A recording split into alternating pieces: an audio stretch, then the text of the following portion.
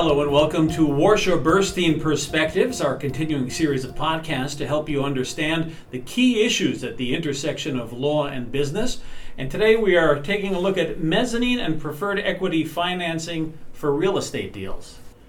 We're very happy to be joined once again by Michael Zuckerman of counsel at the New York law firm Warshaw Burstein. And Michael, thanks very much for joining us. Good morning.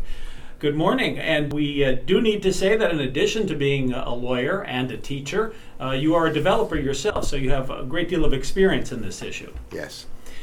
And so it's my understanding that these are mid-level financing in real estate deals. When would you need this kind of a structure, mezzanine or preferred equity? When the developer can't raise enough money from his senior debt providers, he will frequently go out and get a mezzanine or a preferred equity. Or sometimes the developer wants to get non-recourse financing, so he'll get very low senior debt financing, let's say 50 to 60% of the total capital required, or the capital stack as referred to in the business.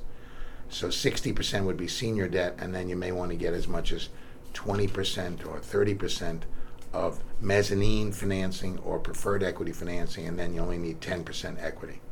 So we're talking about subordinate debt here, correct? Correct. So a developer comes to you and they have a project. How would you determine whether either of these two solutions might be right for them? The developer is going to say he may not have banking contacts to be able to secure the most possible financing. Let's say typically traditional construction financing or development financing, if the building is not a ground-up construction, would be in the range of 70 to 75%. For whatever reason, he can't seem to get a 70, 75% loan.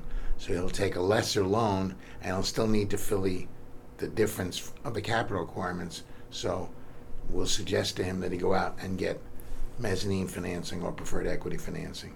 And more often than not, the lenders may say to us that they don't want mezzanine financing because it's debt. They want preferred equity because it's treated as equity. They fill the same functions and they're priced primarily around the same thing. It's just a difference in the capitals, in the technical way in which the investment is made. So a lot of this is dependent on the lender. It's dependent on the senior lender more often than not. Mm-hmm. So what are the different types of mezzanine financing?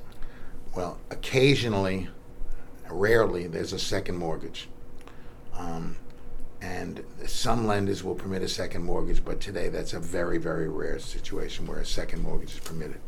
The second thing is to have a senior lender come in and do what's called an AB structure, and he will lend up to 85 or 90% of the capital stack in one loan, but he's going to blend. He's going to have the senior debt at one price, the mezzanine at another price, and he's going to give you a blended proposal. In today's world, that blended proposal is, say, somewhere between 7 and 8.5 over LIBOR.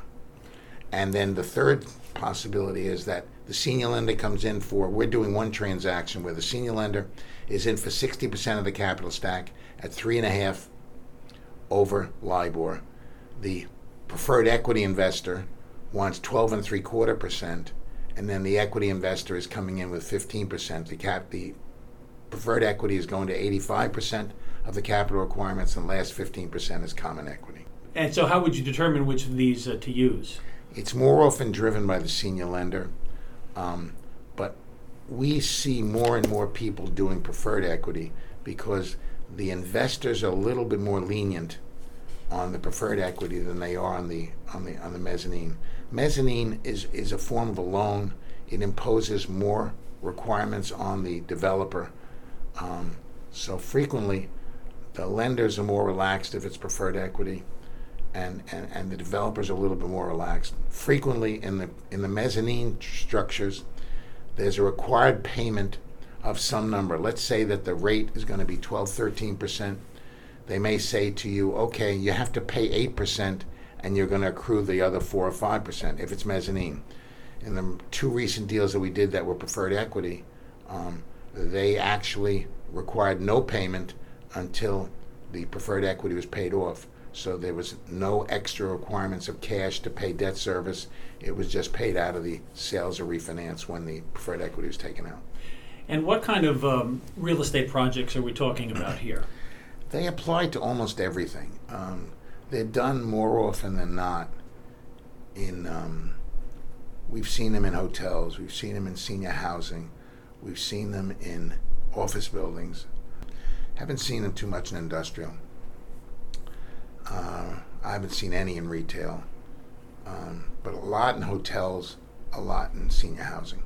All right, we've talked about mezzanine financing structures. Tell us about the equity financing structures. All right, let me back up a step and let me talk about the structure of mezzanine financing because they're slightly differently, mezzanine versus the preferred equity. In the mezzanine structure, the lender makes a loan to the borrower, and the borrower grants the senior lender a first mortgage, and frequently the first mortgagee will require an assignment of the ownership interests of the developer. So what the developer does in order to get a mezzanine loan is it creates another entity, which we're going to call the parent of the borrower. And the parent of the borrower owns the borrower. And the securities in the parent of the borrower, the membership interests in the LLC, which is the parent of the borrower, is what's assigned as collateral to the mezzanine investor. So it's a loan. It's a loan and it's a loan, it's a loan, all right? When it's preferred equity, what you're doing is it's similar to, in the corporate world, preferred stock. So the investor is preferred in liquidation to the common equity. He gets paid before the common equity gets anything. So therefore there's no distributions to the common equity until the preferred equity receives his return plus the return of his capital.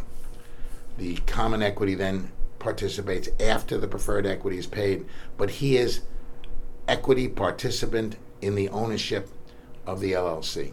Let's talk about returns. What kind of returns can investors expect in these structures?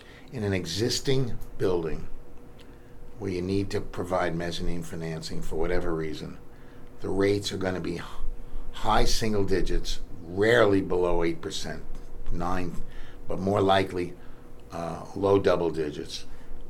When you get into the development business, it's low double digits to mid double digits.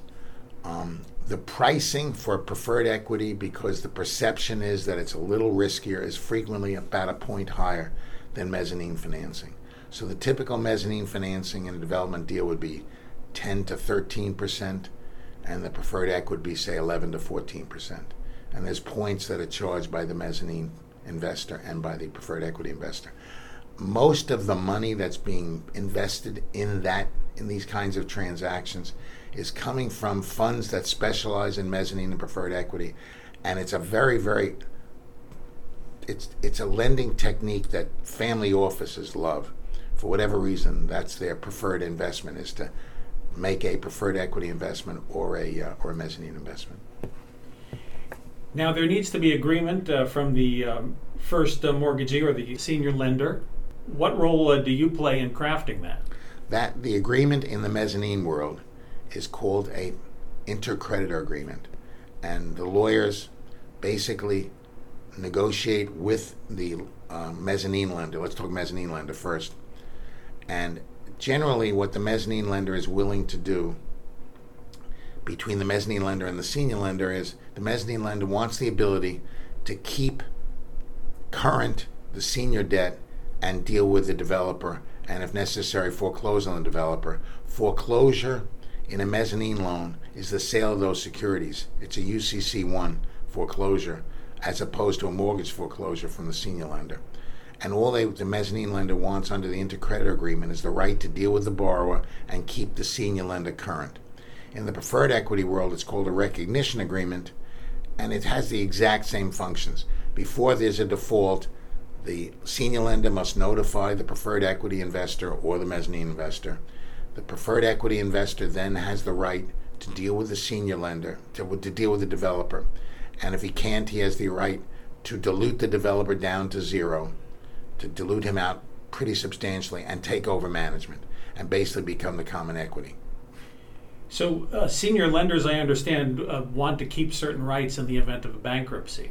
Correct. Frequently, they will not permit the mezzanine investor or the senior or the preferred equity investor to do anything until there's an actual bankruptcy. But today, over the last few years, that has changed so that most of them are willing to let the mezzanine lender or the preferred equity guy deal with the developer common equity guy, and you don't have to wait till bankruptcy. That's a changing law over the past few years. Now we've spoken about returns. Tell us about distribution of cash flow, how that differs and how that's structured. That's pretty much the same in both instances. The way the mezzanine works is, let's assume, as we described before, there's a payment of, let's say the interest rate is going to be 12-13%. Let's say 13. So there's a payment of 8%. There's an accrual of 5%. There's no cash distributed to the developer until the 13% that we're talking about, including the paid and the accrued, is paid in full. And then the developer can start taking cash flow. Occasionally, but rarely, I would say less than 20%, the preferred equity or the mezzanine lender will allow the developer to take cash flow after the 8% is paid.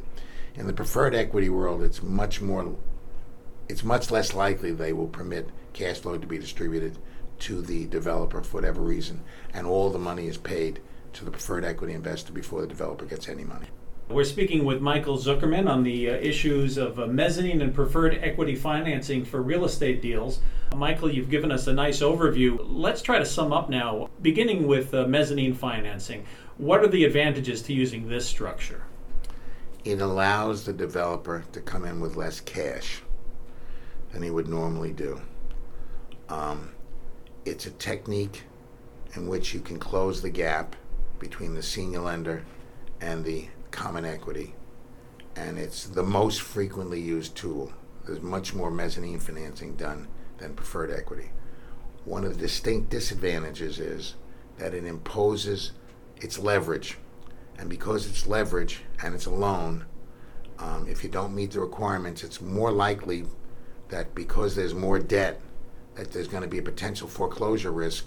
So therefore, because there's more leverage, that there's a greater likelihood that the developer will get wiped out. The preferred equity guys are a little bit more forgiving on these issues, but still, you have to make the payments, and if you don't make the payments, it's additional leverage and it's foreclosure. The other thing is, when you do mezzanine and preferred equity, it's much, much harder to find institutional equity willing to stand behind the mezzanine or the preferred equity. The family office kind of investor, for whatever reason, seems to be willing to stand behind, but the institutional equity will not. And the advantages to preferred equity? It's not debt, okay?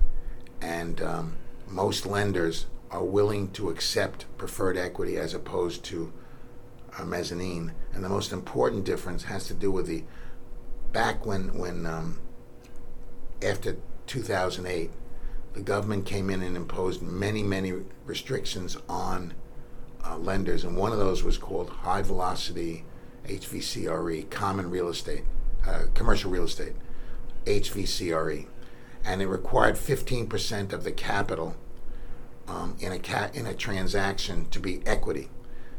Most banks will not accept mezzanine as equity, and every bank will accept preferred equity as equity.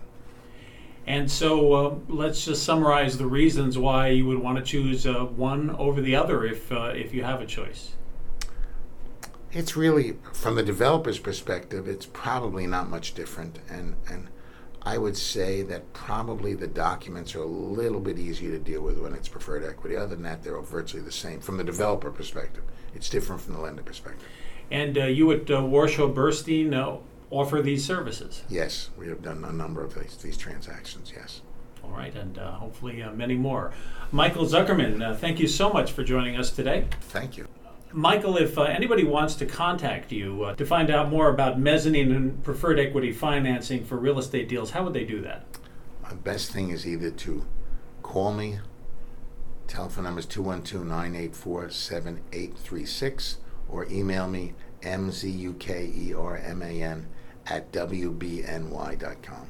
All right, thanks again, Michael, for enlightening us about mezzanine and preferred equity financing for real estate deals on this edition of Warshaw Burstein Perspectives. Please go to WBNY.com for other Warshaw Burstein Perspectives podcasts and for more information about the Warshaw Burstein Law Firm. Thanks for listening. I'm John Metaxas.